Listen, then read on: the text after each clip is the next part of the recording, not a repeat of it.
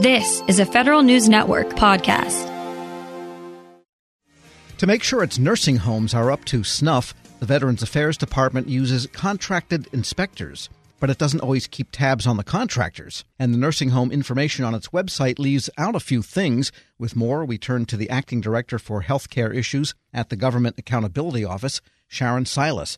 Ms. Silas, good to have you on. Thanks for having me. Tell us what's going on here, what you looked at. It looks like the VA doesn't inspect the nursing homes for 39,000 veterans that it operates and that contractors operate itself, but it uses contracted inspectors. Is that the way it works? That's correct. The VA provides or pays for nursing home care for veterans in three different settings. There are community living centers, which VA owns and operates, state veterans homes that states own and operate, but the VA will pay all or part of the cost.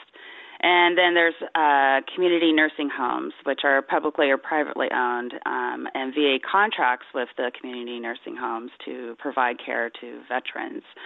And one of the key tools that VA uses to oversee veterans care in nursing homes are inspections. Now, these inspections are carried out by people that they hire to do the inspections, correct? Correct. That's for two of the three nursing home settings. So for the community living centers and the state veterans homes, VA uses contractors to conduct inspections on the quality of care that veterans are receiving in those homes. And they will look to identify different types of deficiencies, such as whether or not the physical environment is adequate enough to protect the residents, the quality of care, so if they're adequately managing the pain. And do they use contractors just because they don't want VA looking at itself? It's to get a kind of unbiased opinion? Well, it's actually common to use contractors to do inspections for nursing homes. They use the contractors to conduct annual inspections for those two nursing home environments, so the community living centers and the state veterans homes. But what we found in our review that although these contractors were conducting their inspections annually, the VA was not conducting quarterly monitoring of the contractors' performance. So the contractors could be giving them a bill of goods, they could be doing a great job at the inspections, but the VA wouldn't know one way or the other. Correct. We could validate that the inspections had occurred, but we were not able to validate the quality of those inspections because the VA had not done their quarterly monitoring of those contractors. And how do they monitor them when they do it? Do they go along on the inspection, or do they look at contact sheets, or how's that done? According to VA officials that we spoke to, they had intended to do the quarterly monitoring by doing on-site observations of the inspections of the nursing homes. So what is the result of this lack of oversight? Well, because VA was not conducting these quarterly monitoring of the contractor's performance, it's difficult to tell whether or not the inspections were conducted properly. And so in our report, what we did is we made a recommendation for VA to develop a strategy to ensure that they are monitoring the performance of the contractors' inspections on a quarterly basis.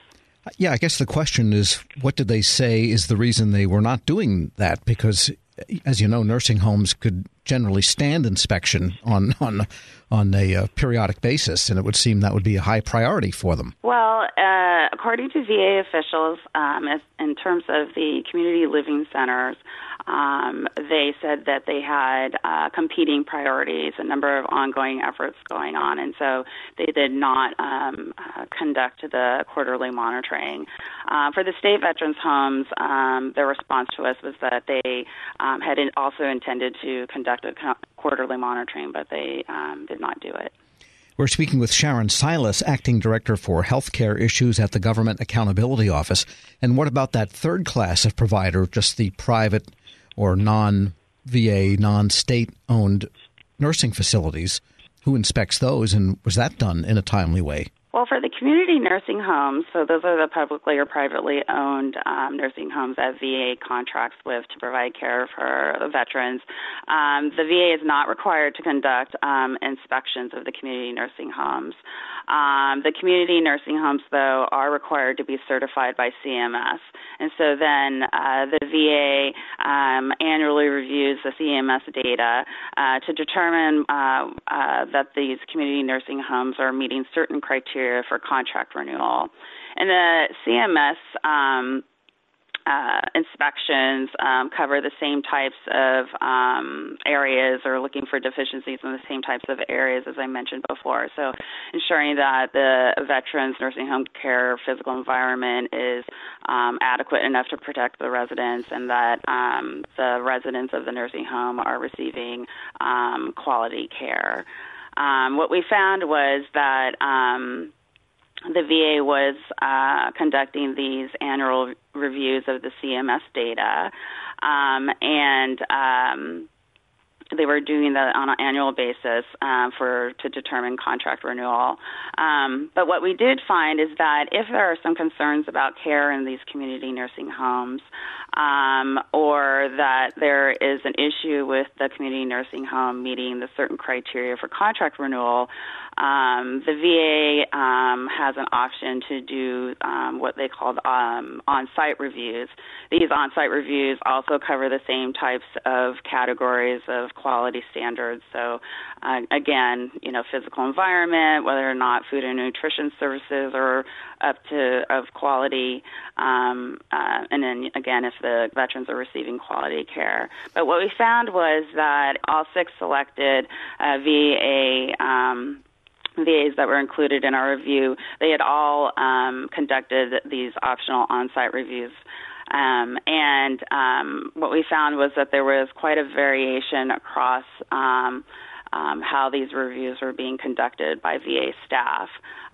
So, for example, we found for one VA medical center, the staff were conducting these on-site reviews, and they were requiring the community nursing homes to produce corrective action plans for any deficiencies that had been identified.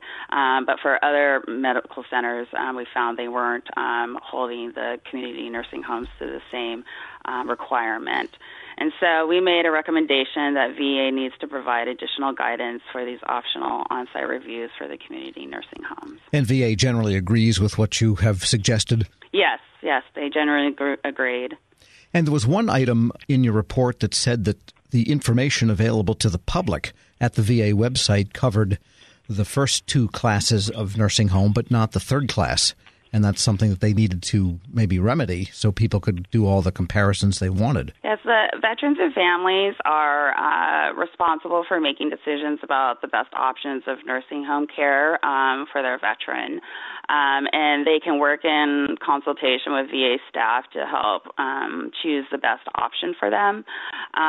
But having complete information is really important to the veterans and their families to help them make an informed decision about what nursing home care best fits them and their veteran. And so what we found was that the VA was providing information on quality care on their website, Access to Care, on both the community living centers and then on the community nursing homes, but they did not have information on the state veterans homes. And so we made a recommendation that VA needed to include state veteran homes quality care information, similar to what they have on their community living centers and their community nursing homes. And they said they would do that? Yes, this is a recommendation that they generally agreed with. They, in the response to our recommendation, said they were going to review and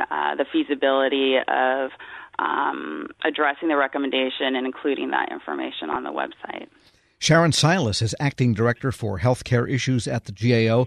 Thanks so much for joining me. Thank you. Find a link to her report and to this interview at federalnewsnetwork.com/Federal Drive. Hear the Federal Drive on demand and on your device at Apple Podcasts or Podcast One. This episode is brought to you by Zelle. Whenever you're sending money through an app or online, it's important to do it safely. Here are a few helpful tips. First, always make sure you know and trust the person you are sending money to. Second, confirm you have entered their contact details correctly. And finally, if you don't trust the person or your recipient is rushing you to send money right away, think twice before sending money through an app or online.